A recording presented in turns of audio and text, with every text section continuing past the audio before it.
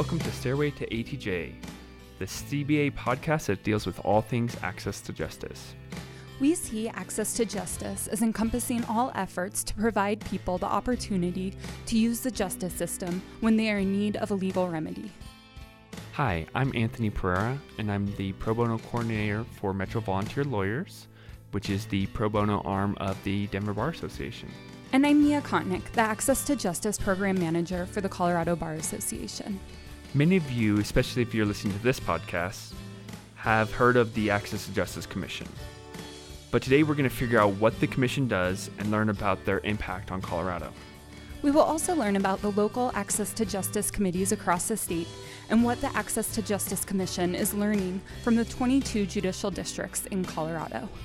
This episode of Stairway to ATJ is going to cover the works of the Access to Justice Commission, its various subcommittees, and their work on local Access to Justice committees around the state. In our Pro Bono Corner, we will feature Gail Verdosevich and hear her discuss her role as the Pro Bono Coordinator for CLS in Pueblo. We're also going to feature an interview with Elisa Marie Overall, or EMO, who is the Executive Director of the Access to Justice Commission.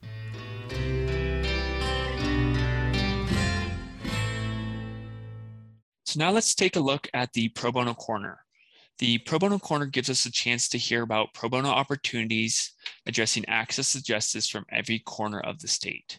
If you'd like to be featured or know of a program that should be featured, email us at atjpodcast@cobar.org.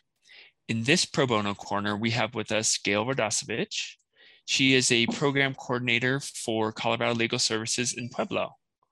Gail, tell us a little bit about yourself. Thank you. I appreciate being here. I really appreciate you spotlighting the services in Pueblo, but also highlighting the access to justice across the state. I'm Gail Verdosevich, and I'm the Pro Bono Coordinator for Colorado Legal Services in Pueblo County. I'm also the current chair of the Access to Justice Committee for the 10th JD. I've been in this position for 13 years. I came on board when this office was established with the Coltaft grant back in 2008. This is just one of two programs that's in-house with Colorado Legal Services, the other's in Boulder. I'm not an attorney. I came to Colorado Legal Services after 35 years with United Airlines. Awesome. Well, thank you for joining us. Can you tell us a little bit more about the program that you have within Colorado Legal Services? Yes, absolutely. So we have some well-established long-term programs that I call turnkey programs that are specially docketed. One is the Family Law Court program, and one is the Kinship Adoption program. The Family Law Court program is in collaboration with the 10th JD and also the Pueblo County Bar Association.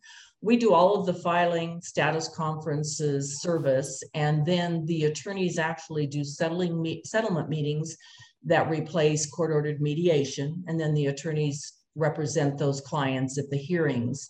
The kinship adoption works much the same way. We do everything on the front end, and the attorneys then prep the clients and represent them at the adoption hearings.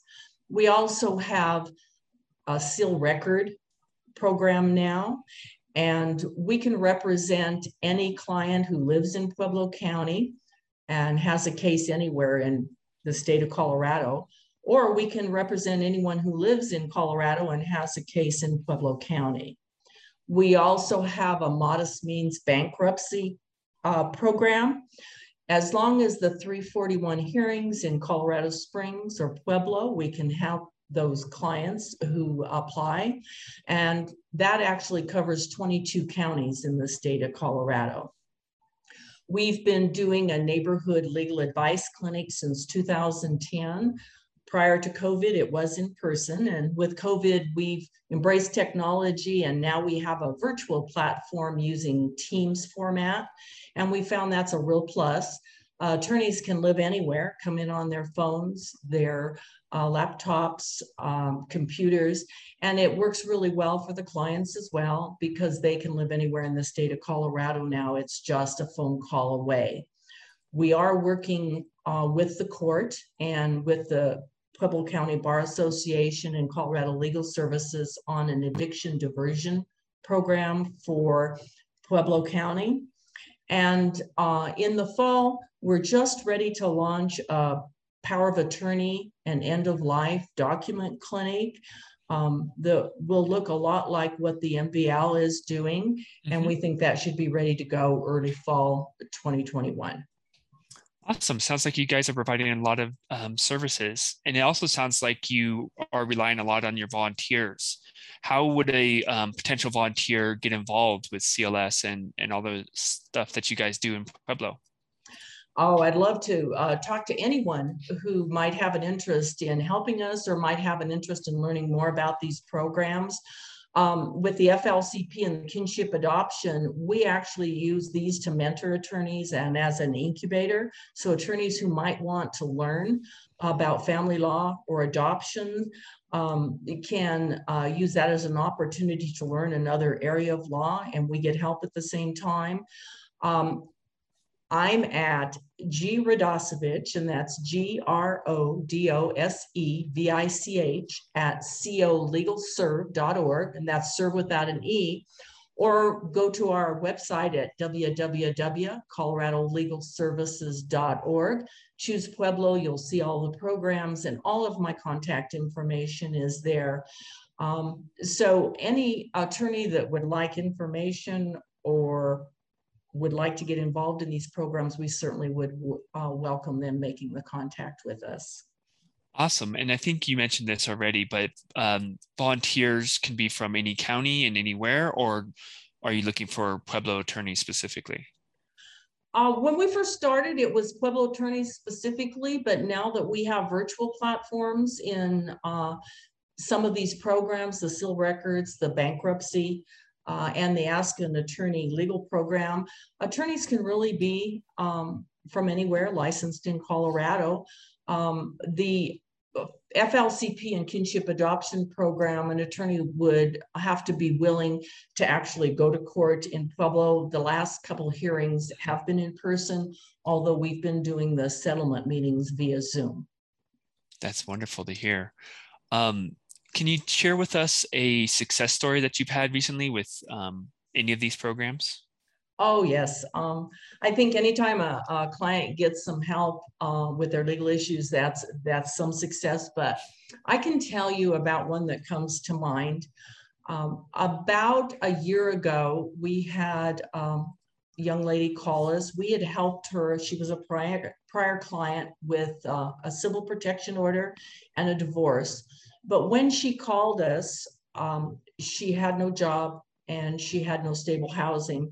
She and her 3 young children were couch surfing from neighbor to neighbor and also from relative to relative.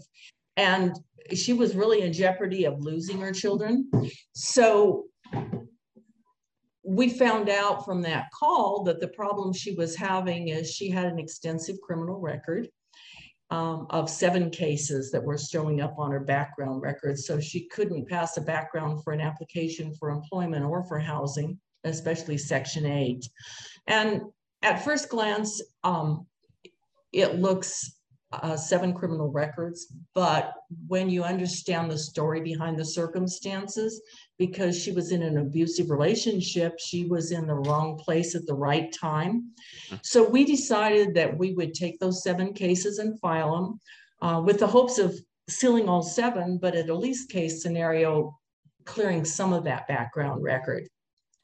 We filed all 7 cases. She was granted relief. We successfully sealed all those cases. And here she is less than a year later. She has employment. She has Section 8 housing. She has her children with her. And she was really in a downward spiral to nowhere. And now she has a future. And the call from her was very, very good just a month ago that this program gave her the opportunity to move forward. So I tell you that story not only for the attorneys who helped her and for this client, but also hopefully we can expand these types of programs to give people a second chance for all the reasons that I just told you about with this young woman that we helped. It's really wonderful to hear how impactful programs like yours are. So thank you again so much for joining us today. Yes, thank you. My pleasure. My pleasure. Thank you for including me.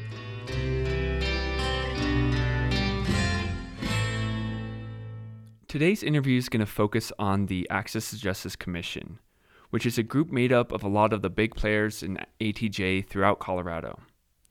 They take a big picture approach to access to justice and develop, coordinate, and implement policy initiatives to expand access and to enhance the quality of justice in civil legal matters for people who encounter barriers in gaining access to Colorado's civil justice system. The last part was their mission statement. I am thrilled to introduce you to the new Executive Director of the Access to Justice Commission. Elisa Overall, who also goes by Emo, has dedicated her career to issues of equity, social justice, and inclusion. She is an experienced nonprofit executive, organizational strategist, and advocate.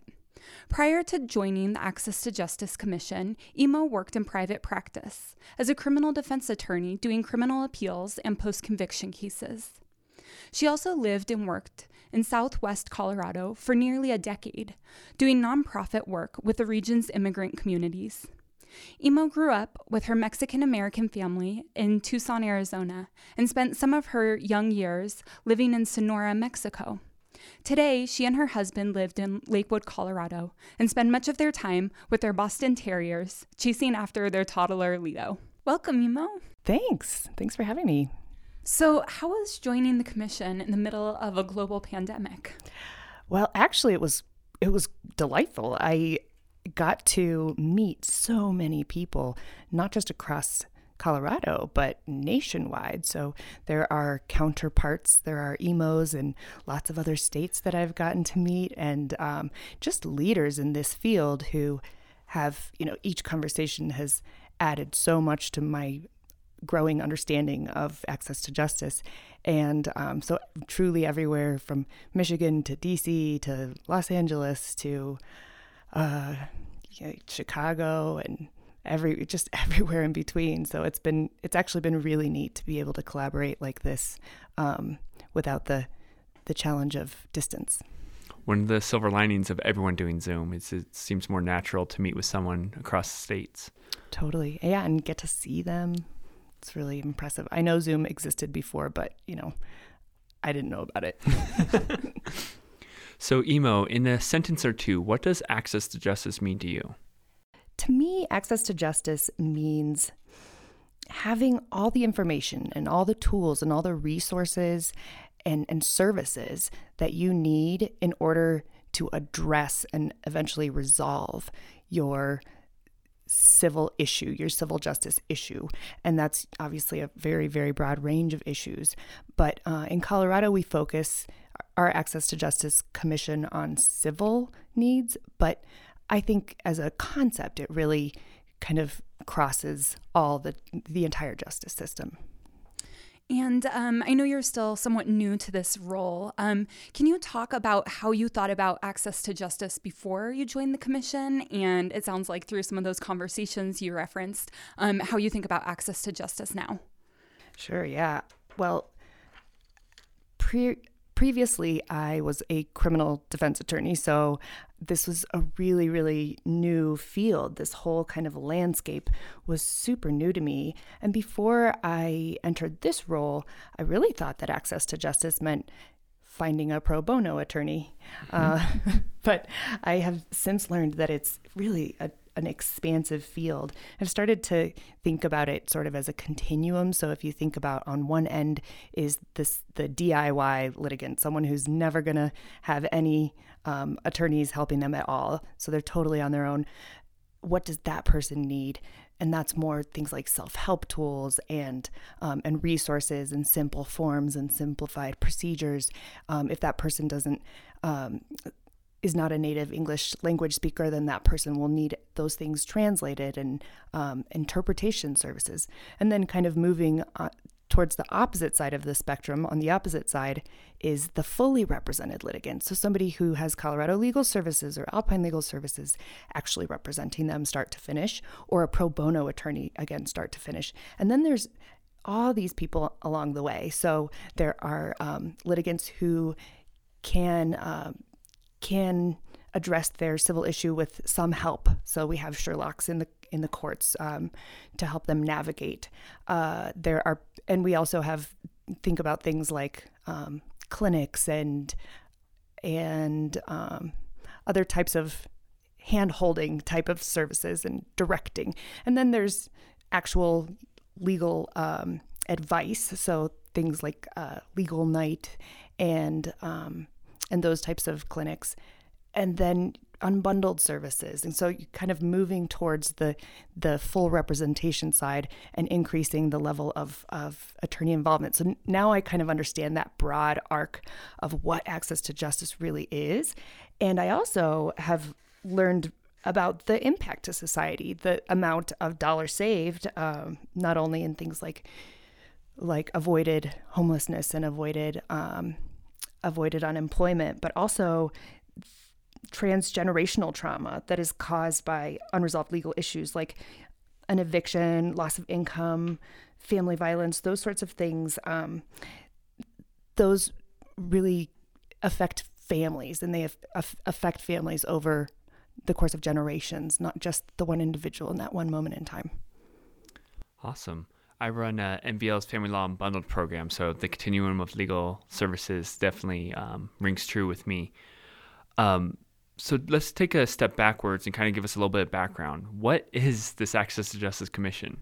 Yeah, well, it is a group of about 30 commissioners, and 20 of them are appointed,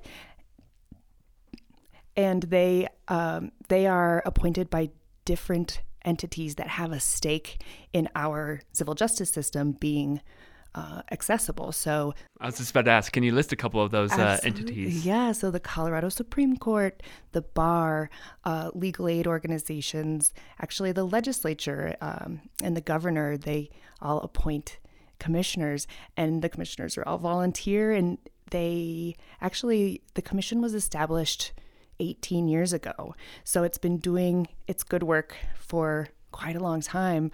I'm the first ever staff to dedicate myself full time to them. So the commission is hoping to be able to really amplify what it does. That's awesome.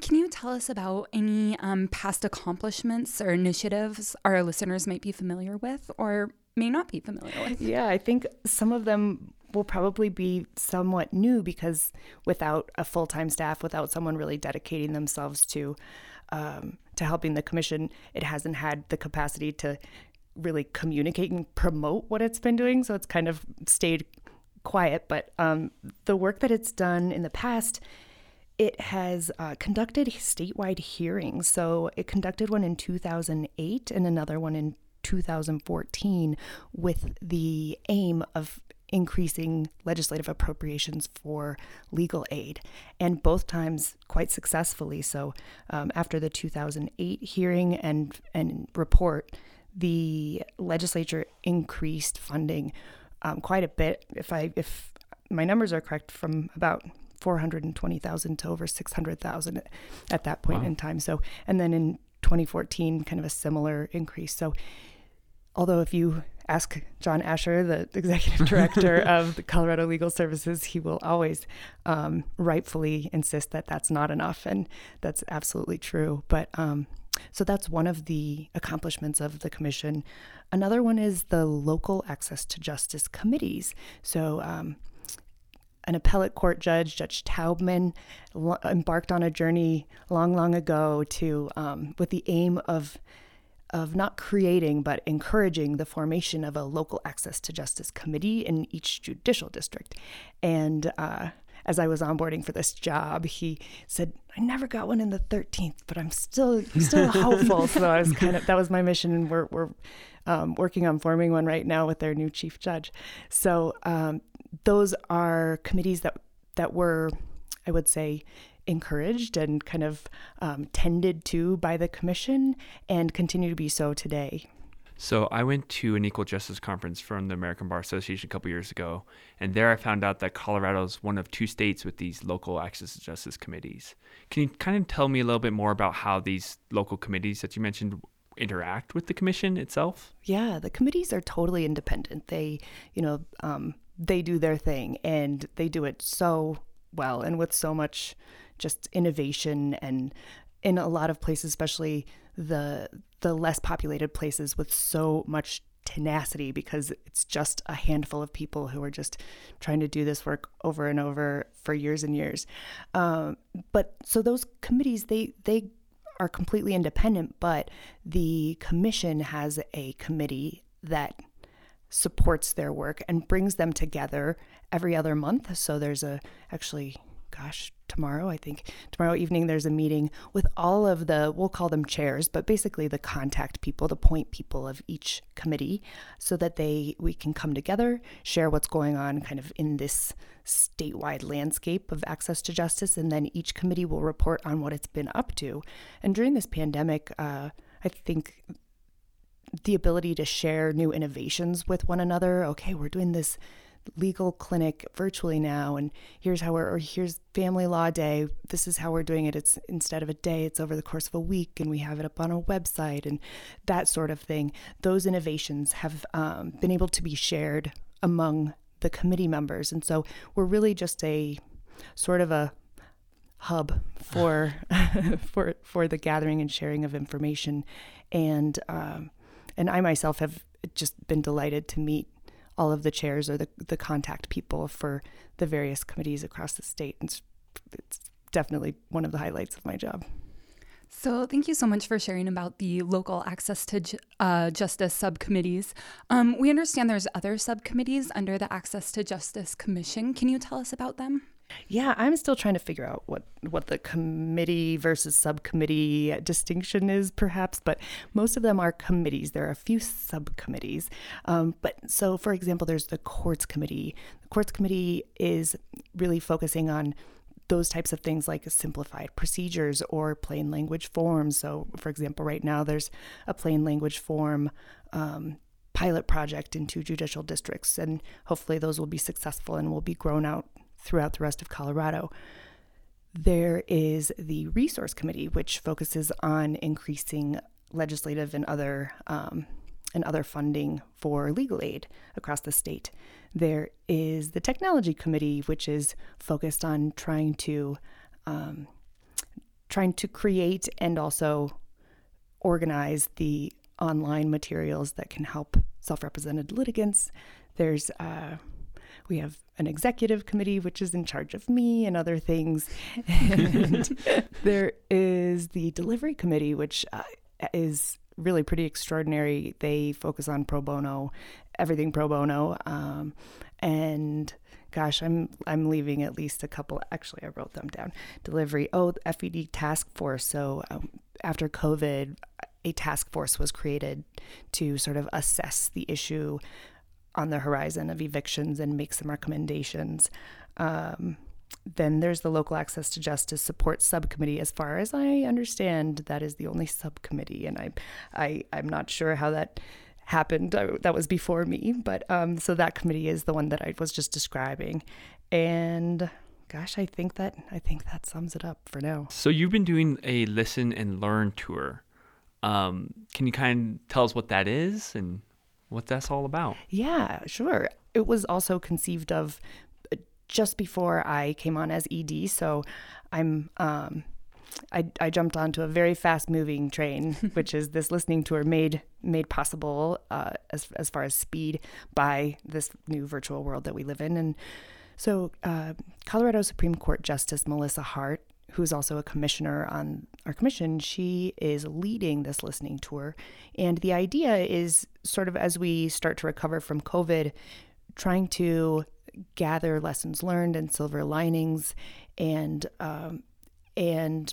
really pull them all together into a report with the intention of finding and driving innovative solutions for those the findings. And so what we're asking different communities to share is what barriers in in accessing the civil justice system their constituencies are facing.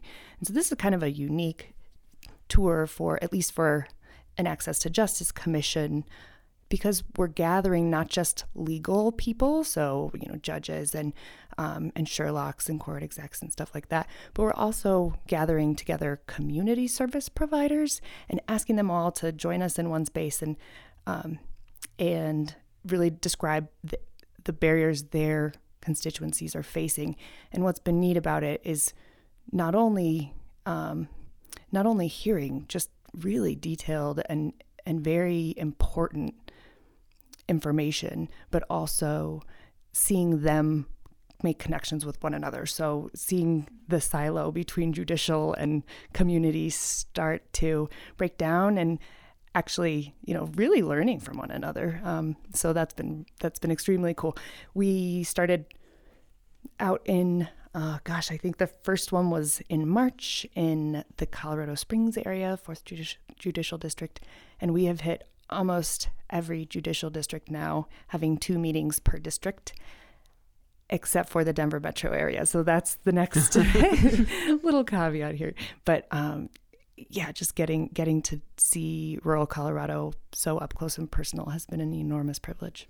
It's so exciting to hear you talk about this and the holistic perspective that you take. That's the theme that often comes up in our podcasts. Could you share any stories or any barriers you've discovered from a few of the districts you guys have visited? Yeah, the barriers are really, especially in rural Colorado, the new term is legal deserts, which I don't know who came up with that, but it's very descriptive. There are areas, so I'm thinking, for example, in Huerfano County, way down south, there are like 5 attorneys in the entire judicial district. And so it's pretty easy to see how somebody could get conflicted off of a case, or how in a divorce, one party might literally just not have any options, whereas the other party might be represented and have an attorney. So that is a pretty profound barrier that is very real across the state. And then internet access, honestly. Mm-hmm. There have been so many of these Zoom calls where Justice Hart and I kind of look at each other and think, a lot of people don't want to put their video on. But then we realize there's just not enough broadband for their Zoom to be able to handle video and audio. So, and a lot of those just, ironically, people will start freezing up and, have unstable connection and whatnot. And so really broadband is very, very important and sorely lacking in a lot of rural Colorado. And then what's very near and dear to my heart because of my background is the immigrant communities and the fear that they feel. And it's so deep, mm-hmm. the fear and mistrust that they feel of the courts. So, I mean, for example, in the 6th Judicial District down in Durango, I was we've connected with Compañeros, which is a nonprofit that I had heard of but not really interfaced with, and I asked, is there a world in which you can imagine your constituencies feeling comfortable going into the courts? And the answer was really no. And that's so sad. Some of it's generational trauma, when one watches or perceives that their parents have been either mistreated or feel aggrieved by the system, then that kind of trickles down and percolates to generations and then to neighbors and to entire communities. And our courts were not long ago actually being used to corral immigrants into a known place at a known time so that immigration and customs enforcement could come and get them. So, as quickly as you can turn that switch off with a policy, it takes generations for that fear to actually dissipate. Yeah, the fear of the courtroom is definitely a legitimate concern. We've done virtual clinics and in-person clinics, and a lot of my applicants don't want to go to in-person clinics. I think it's because of that fear of the courtroom just generally, even though it's to get legal advice and legal help. Yeah. I remember the first time I appeared in front of a judge and I was, my knees were shaking, my hands were shaking. I couldn't hold on to a piece of paper. So I can imagine, and I see how intimidating and really how scary the courtroom can be. So we kind of talked about where the commission was, and then we kind of talked about where it is right now.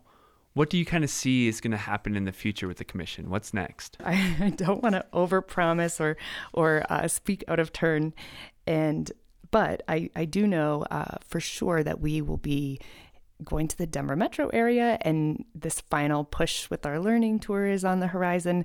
So that will be in the next upcoming months. And then the important work of really analyzing that data. So what we've been doing with each judicial district and each meeting, in fact, is recording it for internal purposes and compiling detailed notes about what was discussed, and then creating themes, and then kind of mapping the themes together by region. It's been really interesting work. And so we will be using that data, and, like lowercase d data, because of the nature of this subject. And I'm not a social scientist, neither is Justice Hart or anyone on the commission, but this is what we have. And so compiling that and creating a final report that can be used in order to really show people like legislators and people like elected officials in each region what areas are worthy of funding right now. For example, COVID rescue funds are abound. There's more money than we'll ever see again in our lifetimes out there for things like legal aid. So really being able to help funnel those funds to where they're needed.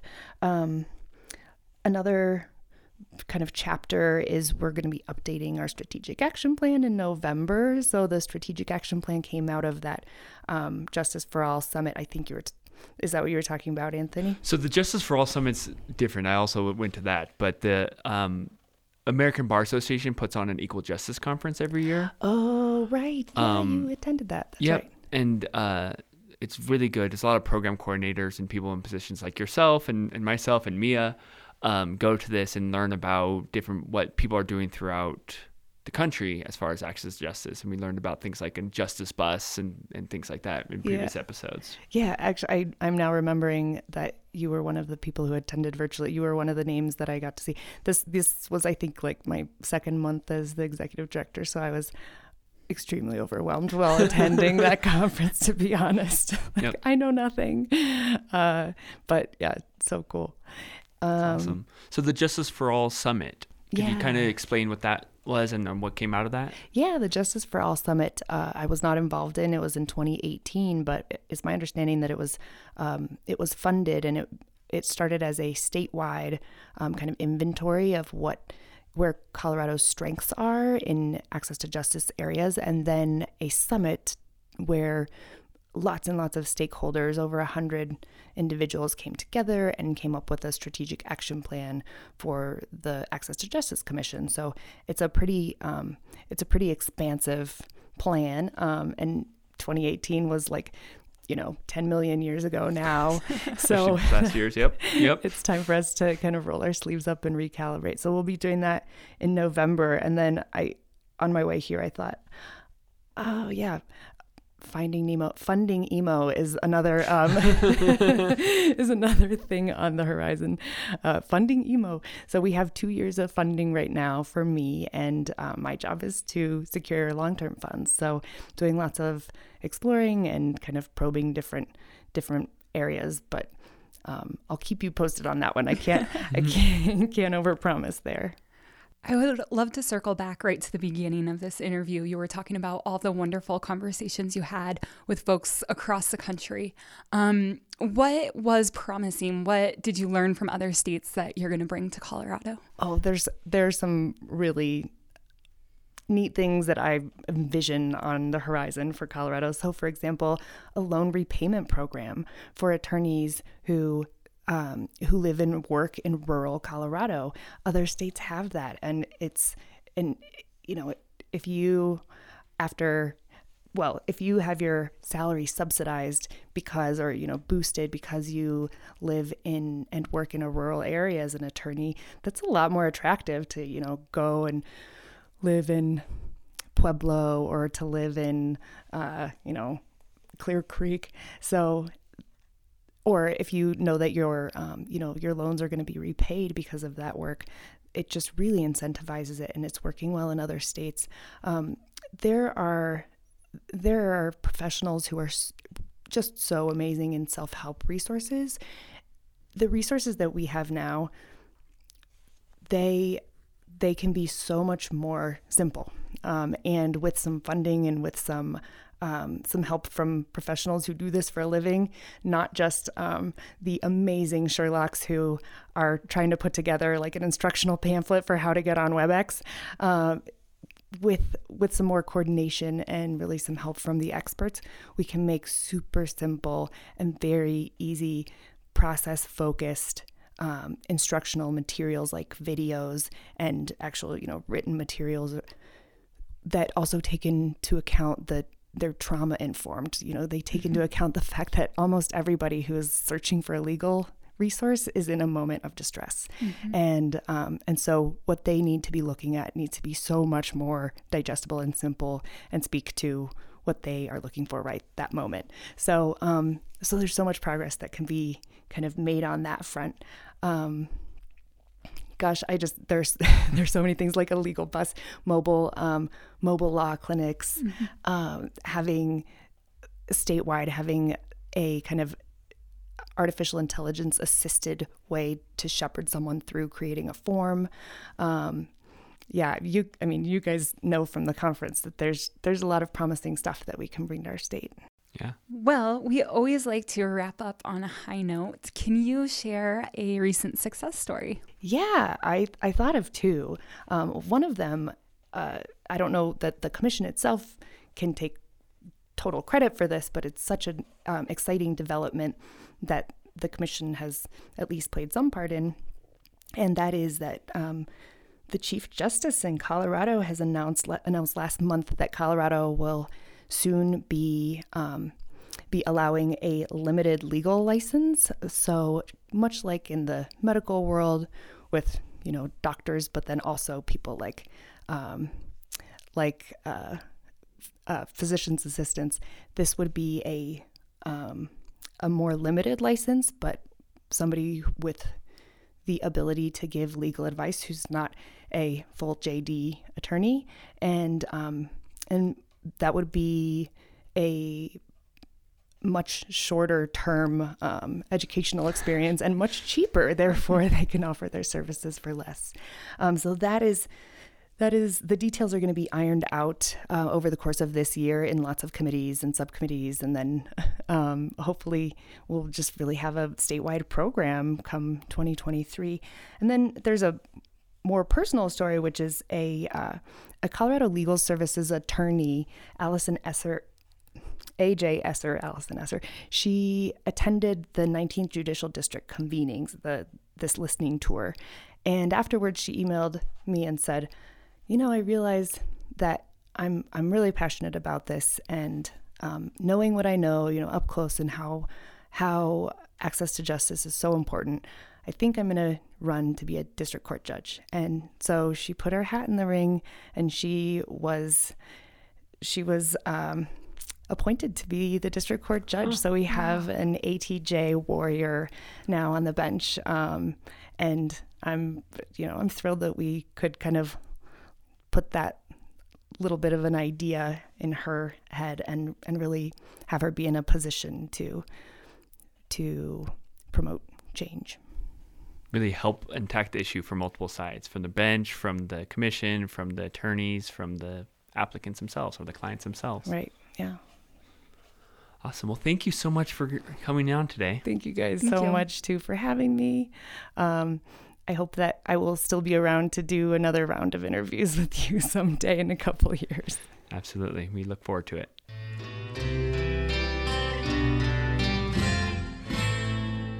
So we at the Stairway to ATJ would like to thank Gail Vdasovich for joining us in our Pro Bono Corner. Don't forget to get involved. We also like to thank Email for joining us today for our interview section.